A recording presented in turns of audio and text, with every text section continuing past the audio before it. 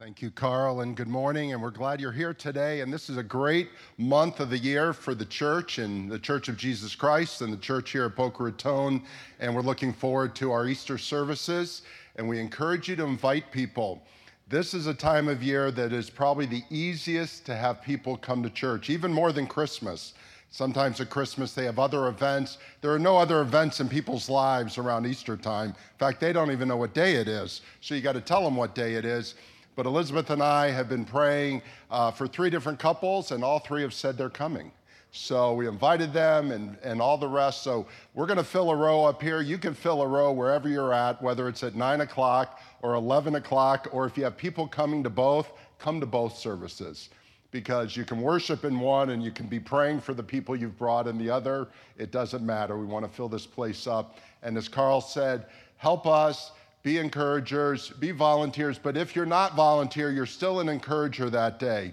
There will be hundreds and hundreds of people here at church that day that won't normally be here, so we are all deputized to be helpers. We're all deputized to be hospitable, to say hello, to welcome people, because it's important to do that, so don't assume that they come. Just go and don't be afraid to say, hey, are you new? We'd love to invite you. Do you need help to find a place? Whatever it is. And even if they say they've been here for 5 years, don't worry about that. I get embarrassed doing that too. So it's a great opportunity, and we're glad you're here. We've been talking, we started last week, about the places of Easter. And we're going to continue that topic today. Last week we talked about the upper room.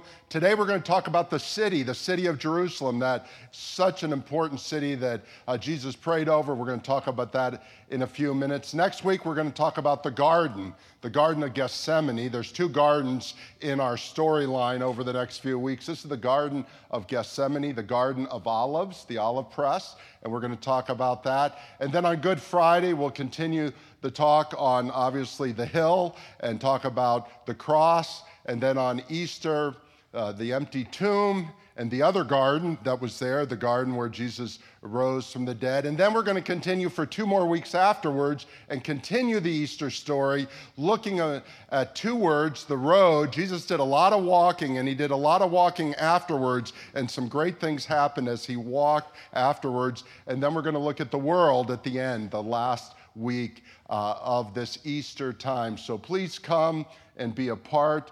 And the other thing is, I just want to say thank you. We're not going to talk a lot about offerings and tithes and things like that as we get to Easter, because there'll be a lot of visitors. But I just want to say thank you to you. You're the regular attenders, and those of you online, a big thank you for your giving over the last few months. You have been incredible during this time. We've done extra giving for Ukraine. Over $105,000 were raised to get over there, and that's just a fantastic thing. And that's over and above our regular giving. So I just want to say a big thank you. We don't thank a lot of times, and gratitude for me is a very important characteristics. And I want to say thank you to all of you as you participate in giving to the church. And again, thank you for what you might do over the coming weeks. And we're not going to talk a lot about it as we have a lot of visitors, and visitors think we only talk about money in church, and we don't. But I want to say thank you for all that you do. Now today I've asked Matthew McDaniel to open up the word for us in this whole area of the city. So Matthew, come on up. And I just want to say, Matthew and Jana lead a Bible study, and on Sunday mornings at 9 o'clock, we have 4 adult Bible studies. If you want to get into the Word before church at 9 a.m., there are 4 great studies. They meet across the street, so if you go to the other building, you can park here and walk across, or park there and walk back afterwards. And they lead one of the great ones, Generations. But if you're not involved in a Bible study on Sunday morning, and you would like to be, 9 o'clock, from 9 to 10, then you can walk over. There are 4 different studies, and they can tell you, but Matthew leads a great one. Matthew, thank you for opening the Word. Thank you. I appreciate it. Now, just small correction, Pastor Bill, sorry. It's not one of the great ones. It is the great one. It is the great one.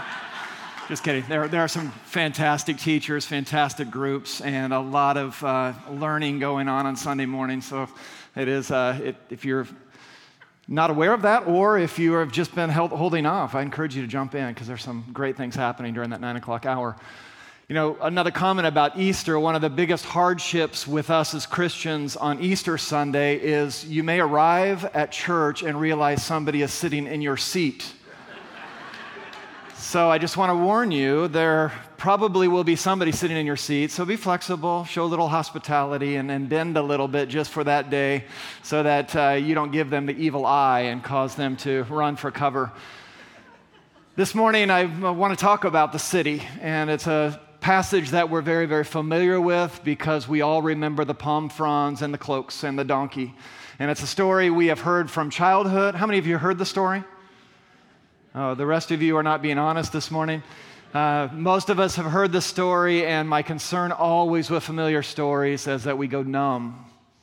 And we say, oh, I've heard this, or oh, yes, I remember, or your mind goes back to Sunday school class.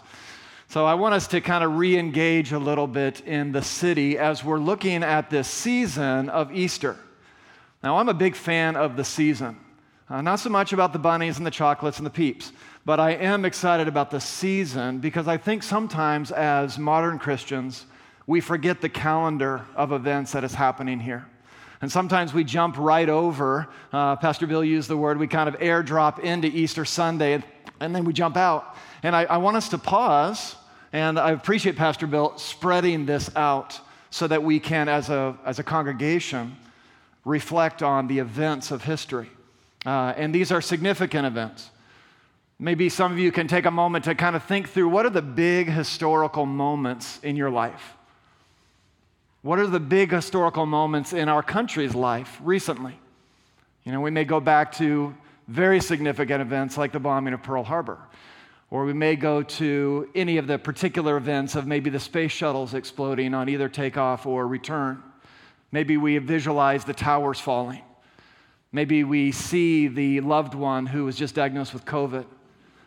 Maybe we think about the invasion of Ukraine even currently, and we think all of these massive, life-changing, culture-changing, history-changing events. Pastor Bill mentioned it last week, and I want to come back to it, that there is no more significant event in human history than the events that unfold this week in Christians' lives, Christians' memory. When Jesus comes into the city and he ends in the grave, there's no more significant events in human history than those.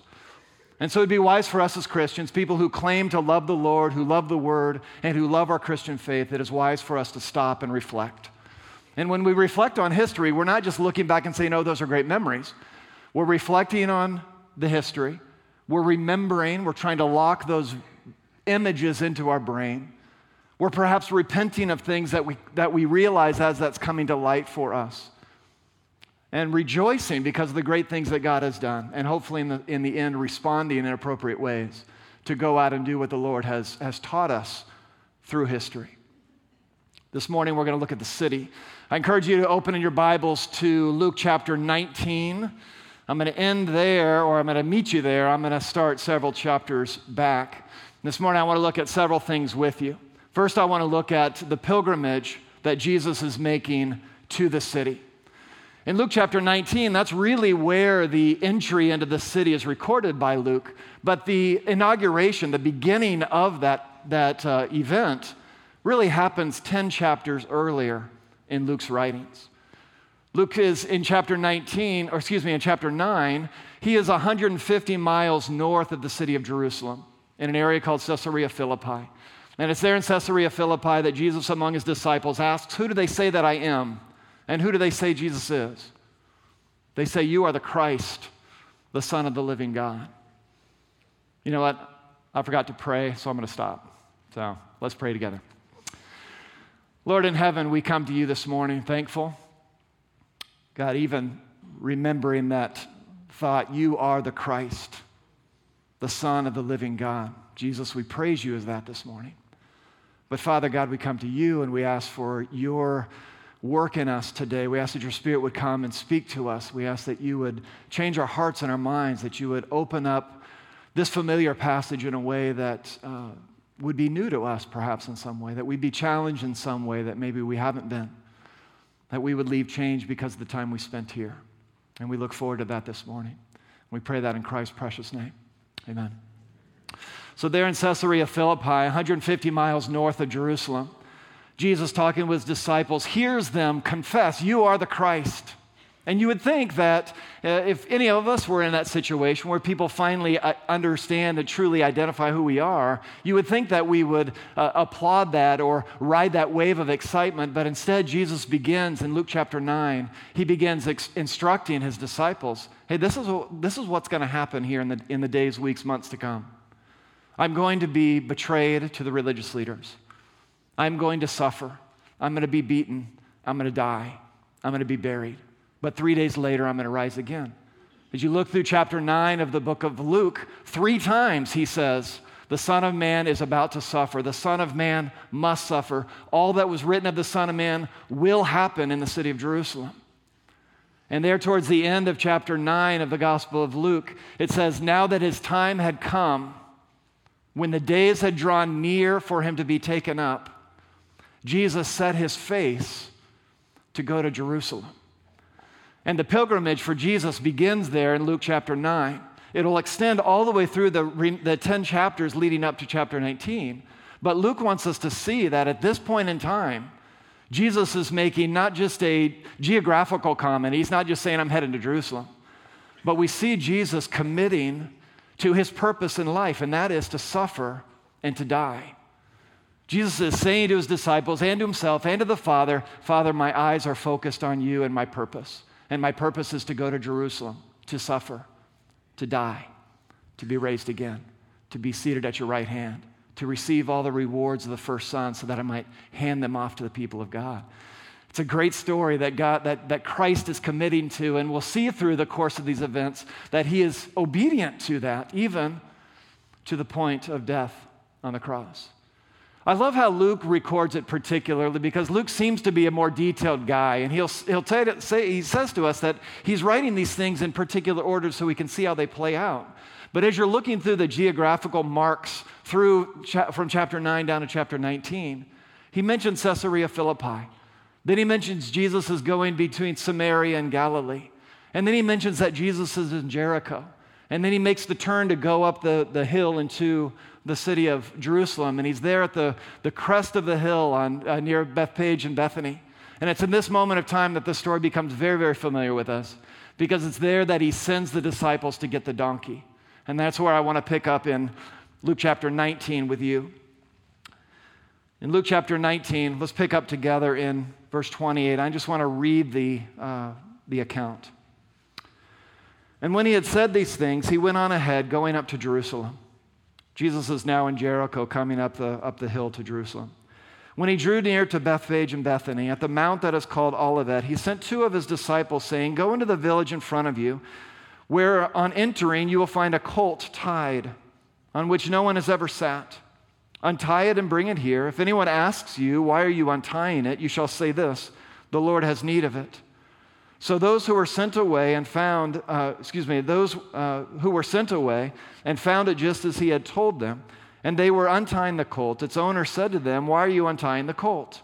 I think it's a little bit understated here, because I think if someone was stealing my ride, I think I would be a little bit more miffed than that. Why are you untying the colt? And they said, the Lord has need of it. And they brought it to Jesus, and throwing their cloaks on the colt, they set Jesus on it. And as he rode along, they spread their cloaks on the road. As he was drawing near, already on the way down of the Mount of Olives, the whole multitude of his disciples began to rejoice and praise God with a loud voice for all the mighty works that they had seen, saying, blessed is the King who comes in the name of the Lord. Peace in heaven and glory in the highest. And some of the Pharisees in the crowd said to him, Teacher, rebuke your disciples. And he answered them, I tell you, if these were silent, the very stones would cry out. And so we move from this picture of the pilgrimage of Jesus to the city onto the actual people outside the city. And I think it's interesting in the midst of this that we have this wonderful scene. If you read the gospel accounts, the other Mark and Matthew both speak about this same progression. There are crowds of people following Jesus, and there are crowds of people coming out of the city to meet Jesus. And it's at this moment that Jesus is cresting the hill that this amazing conflict happens. Jesus on a donkey being praised by some, being cursed by the others. And there's two crowds that I want to focus on here because they become so apparent in this passage in particular. On one hand, we have the praisers, and they are shouting with palm fronds in hand, having laid down their cloaks. They're praising and shouting, "Blessed is the King who comes in the name of the Lord. Blessed is the King who comes in the name of the Lord. Peace in heaven and glory in the highest." I wonder what they were thinking. I wonder if they were thinking, wow, the guy next to me is yelling, so I'm going to yell. I wonder who started it. I wonder if maybe some of the religious leaders who had now believed in Jesus, who knew the prophecies of old, I wonder if they had stirred the crowd up to start. I wonder if these faithful who were shouting out, "Blessed is the King," I wonder if they really understood that Jesus was the Redeemer and not just the Son of David who would come and deliver them from Rome. I wonder what was going on in their minds, but no doubt we have this amazing scene of crowds. Luke records earlier that there were thousands following him. What if there were thousands coming out of the city to meet him? We have a huge body of people coming down this ravine, which is probably an echo chamber of sorts if you've been there. It's not too far from the Mount of Olives across to Jerusalem. No doubt there were echoes of sounds of people screaming and yelling. And I try to, in my mind, I think, what would it have been like? What would it have been like to be there, to hear, to feel that compulsion to throw my robe down or to wave a palm frond or to shout with the masses, "Blessed is the King who comes in the name of the Lord." Matthew is very particular in his record here, where he says this happened to fulfill the promise that was made in the book of Zechariah. Now, if you want to turn with me to Zechariah chapter 9, you can feel free to do so. I'm going to read from the prophet Zechariah. In Zechariah 9, Matthew quotes it in particular. Luke doesn't reference it. But the prophet Zechariah writes this, Zechariah 9, verse 9. "Rejoice greatly, O daughter of Zion. Shout aloud, O daughter of Jerusalem. Behold, your king is coming to you. Righteous and having salvation is he. Humble and mounted on a donkey, on a colt, the foal of a donkey. I will cut off the chariot from Ephraim and the war horse from Jerusalem. The battle bow shall be cut off, and he shall speak peace to the nations." We'll come back to peace in a second. "His rule shall be from the sea to the sea, and from the river to the ends of the earth. As for you also, because of the blood of my covenant with you, I will set your prisoners free from the waterless pits." Love that. That's Zechariah speaking years beforehand. I wonder if some of the people in the crowd knew that. They remembered it. Maybe that day even the Spirit triggered in their brains, wait a second. This is Jesus who has been doing amazing works throughout the world or throughout the region. This is the Jesus we keep hearing about. This is the prophet that we think might be the promised one. This is Jesus on a colt. Hey, wait a second. I remember hearing about that read in the synagogue not too long ago. Is this the same one from Zechariah? Is this the same one that is promised that's going to deliver us from Rome? Is this the same king that we've been waiting for? And they start cheering and yelling and shouting. I wonder if it's in that moment that the religious leaders who are there in the crowd are thinking they are quoting from or referencing Zechariah. You know, part of the cheers of the people also came from Psalm 118. And you should write that down, Psalm 118. I encourage you to go back and read it later because it is a fantastic psalm that brings in this blessed is the one who comes in the name of the Lord. But were the religious leaders thinking, okay, what's going on here? At the very end of that paragraph that I read back from Luke chapter 19, we see the other group of people that are in the crowd. The faithful are on the one side shouting, "Blessed is he who comes in the name of the Lord, peace in heaven and glory in the highest." On the other side, we see Pharisees frustrated that, well, I'm reading into it a little bit, frustrated. They've been described as jealous already in the Gospels. They did not like the power that Jesus was possessing. Perhaps they saw that he was kind of coming in line with some of the prophecies and they didn't like it very much. But somehow in the midst, and kind of picture the moment, you have Jesus on a colt. He's riding, so he's physically above everybody, right? People are yelling, screaming, shouting, crying out. There's a loud noise, and somehow in the midst of this, Jesus hears some of his naysayers say, "Teacher, rebuke your disciples." So in the midst of this crowd of praise, there is a group of people that have totally rejected everything that Jesus was bringing. And their voices come out too, "Teacher, rebuke your disciples." Now, what would have happened if Jesus at that moment would have used his outside voice and said, "Hey, hush," right? He could do that, right? He hushed the Sea of Galilee when it was storming. He can certainly hush the crowd. And what if he would have hushed the crowd? Jesus says, "If I do, even the rocks will cry out." Even the rocks will cry out. Why? As Pastor Bill talked about last week, his time had come.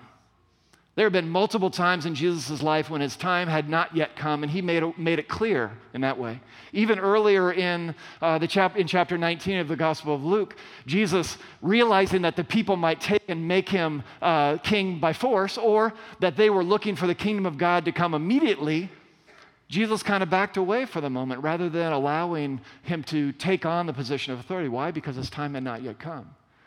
In this time, the culmination of redemptive history, Jesus' time had come. And he knew that even if the people hushed, all of creation would rejoice because he was, in fact, the king who was blessed, who was coming in the name of the Lord to make all things right, to offer himself as a redemptive sacrifice. Why? To cleanse us from our sins and make us right with the Father. That work that God had initiated centuries before, generations before. This one would come to give us peace. Well, he would come to give us peace.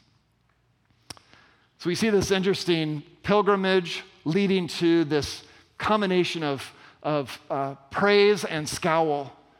And in the midst of this, probably the most amazing event of this whole scene. And it's Christ's prayer for the city. Look with me again in Luke chapter 19, in verse 41. It says, "And when he drew near and he saw the city, he wept over it." The word wept means sob. It means wail uncontrollably. So again, I want to hear what it was like. I hear cries, "Blessed is the King who comes in the name of the Lord." In other Gospels, "Hosanna in the highest," right? We hear those voices. We hear the Pharisees crying out. Have them just zip it, stop. This is wrong. And in the midst of that, Jesus sees and he breaks down in tears, weeping. And I ask the question, "Lord, why do you weep?" And he weeps because of people. His prayer is, "Would that you, even you, had known on this day the things that make for peace." At the end of that paragraph, he says, "Because you did not know the time of your visitation." Jesus is wrapped up in grief because of people missing his presence. In the middle of this crowd of praise, Jesus is heartbroken over people. I couldn't help but notice the video. You watched it. But did you see people in it? Did you see people hurting? Did you see people breaking? Did you see people crying? I can't conceive of a world where my house has been blown up. But sometimes we watch the news and we are distracted by the chaos of the war. I think Jesus' example reminds us that it's the people that matter. Because in this midst of the moment where Jesus could have been totally focused and appropriately so on his own glory, right? His time had come. It was fully appropriate for the crowds to worship him. But in that moment, what did he do? In that moment, he wept over people. And what was the prayer? "I'm weeping because you've missed the peace that I have to offer." Now, for me, there is no greater fruit of the Spirit than peace. If you could hear the story of God's grace in my life, it is a story of God's hope and a story of God's peace. I've talked to you before about hope. But to me, when I was a child in elementary school, middle school, high school, the last thing that I had as a Christian was peace. My dad was a pastor. I grew up around church, in church. I was always considered myself a Christian in that sense. But what I did not have is a sense of hope. I did not have a sense of peace. Why? Because I was fully convinced that anytime I would sin, God would stop loving me. And his love and devotion to me was dependent upon my action and my works towards him. And it wasn't until I realized that Jesus died on the cross so that I could be reconciled to the Father.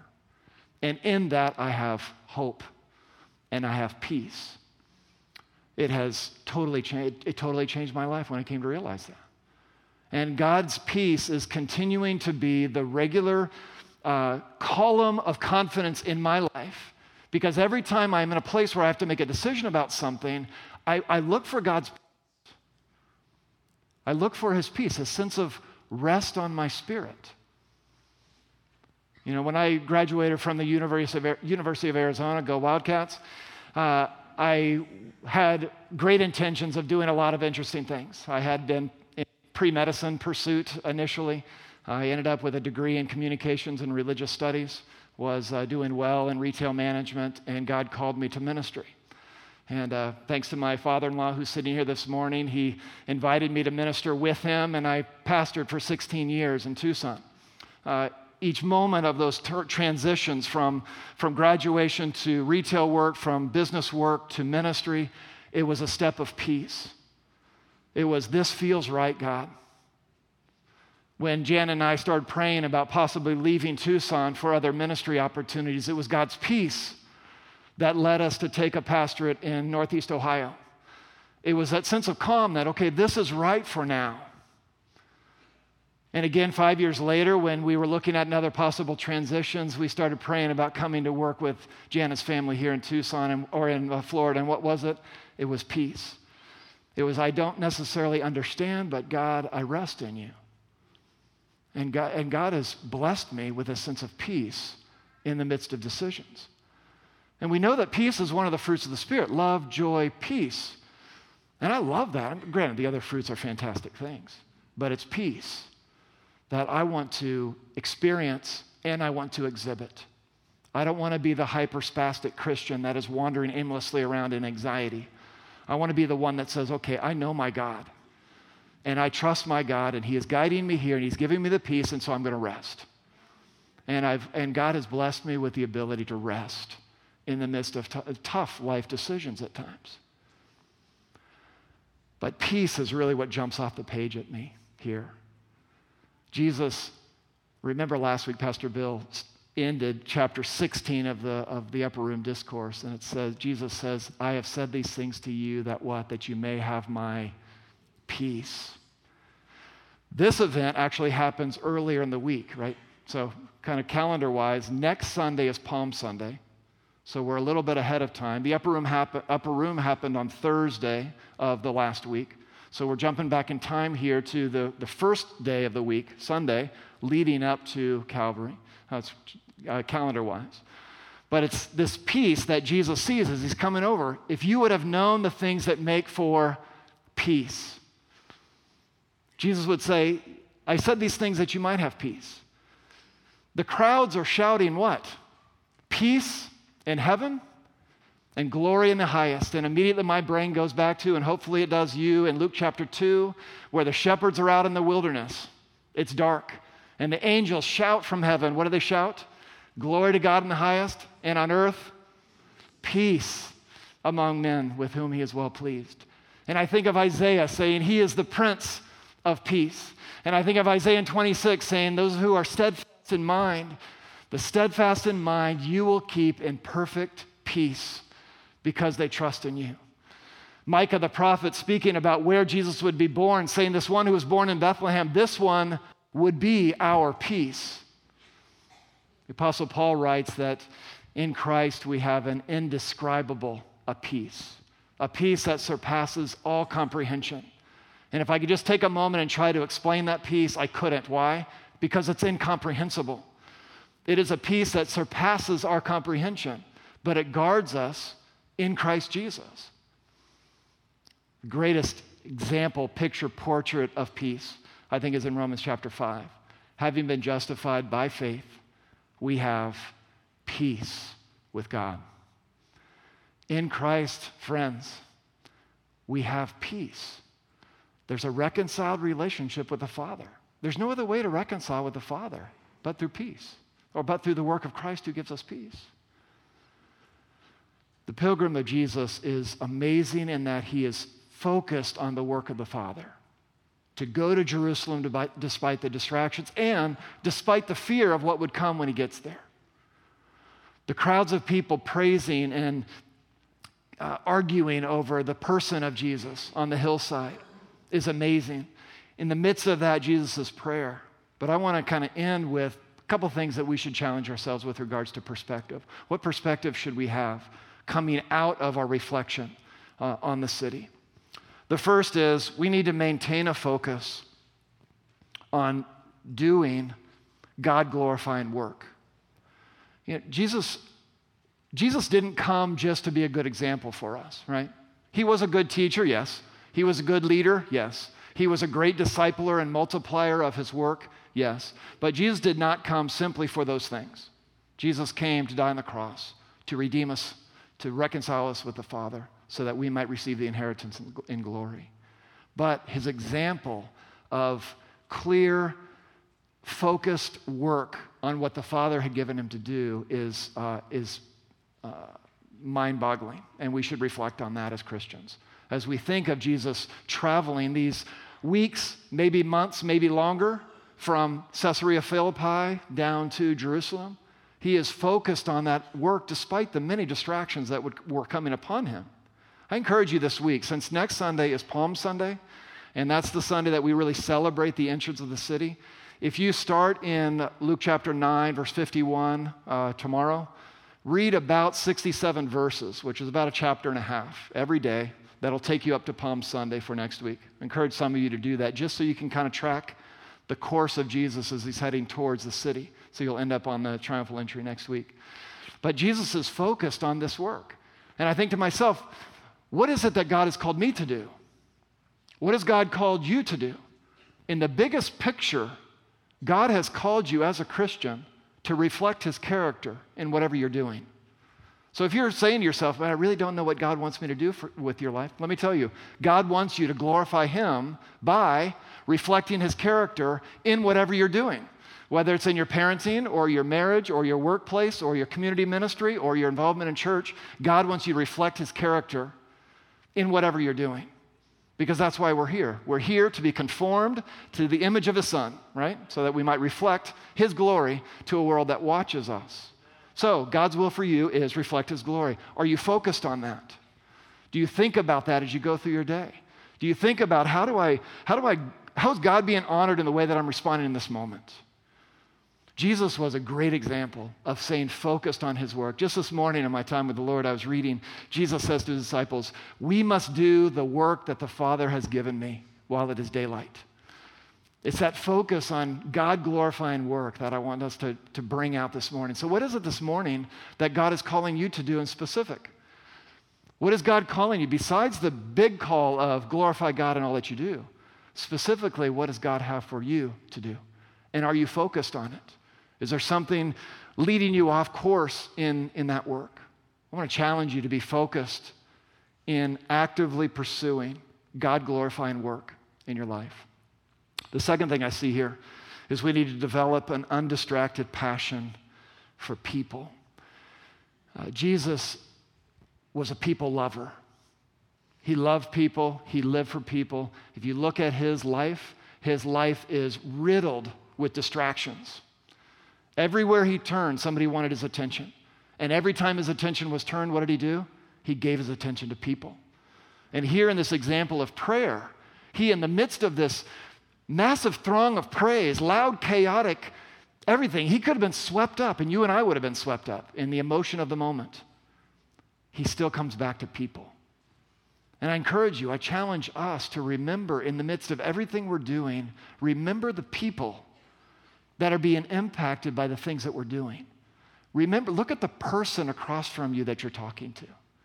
Even in this moment now, it's very tempting for me to talk to a crowd. The reality is I'm talking to people, individuals who are children, who are daughters, who are sons, who are uncles, aunts, who are grandparents, who are great-grandparents. We are people who have stories that are being impacted by God, and we need to carry that as we go out. Why? Jesus was a people person.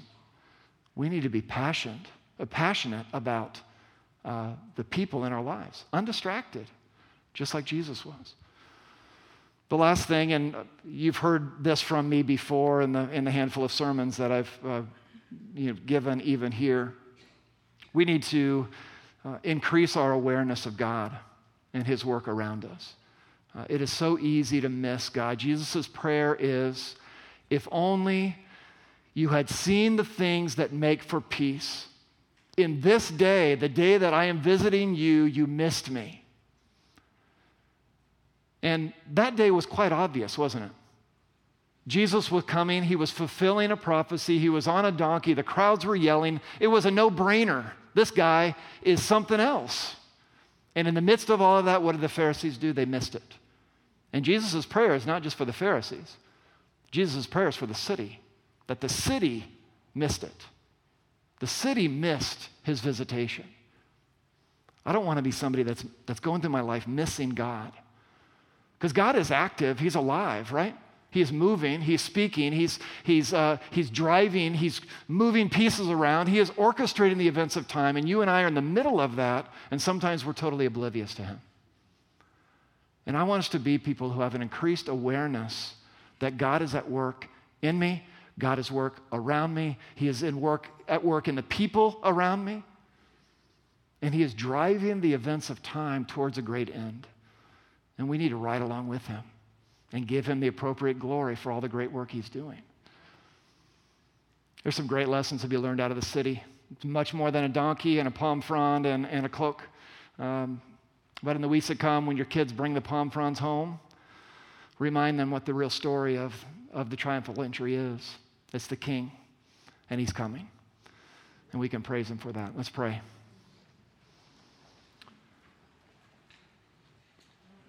Father, we honor you. God, it's amazing that you have orchestrated the events of time the way that you have. That from aeons past, you didn't just know what would happen, you orchestrated what would happen. And you put the pieces in place to bring about moments in time like this one, this entry into the city. And God, I praise you for your greatness in that way. I praise you, Father, for the way that you provided your Son at the right time. And at the right time, he was delivered over. And at the right time, he died on the cross. And at the right time, he was raised. And at the right time, he was seated at your right hand. And at the right time, he was beneficiary of all of the blessings of sonship. And we are the beneficiaries of that incredible gift. I thank you, Father, that you are a great God. I thank you that through your Spirit, you give us peace.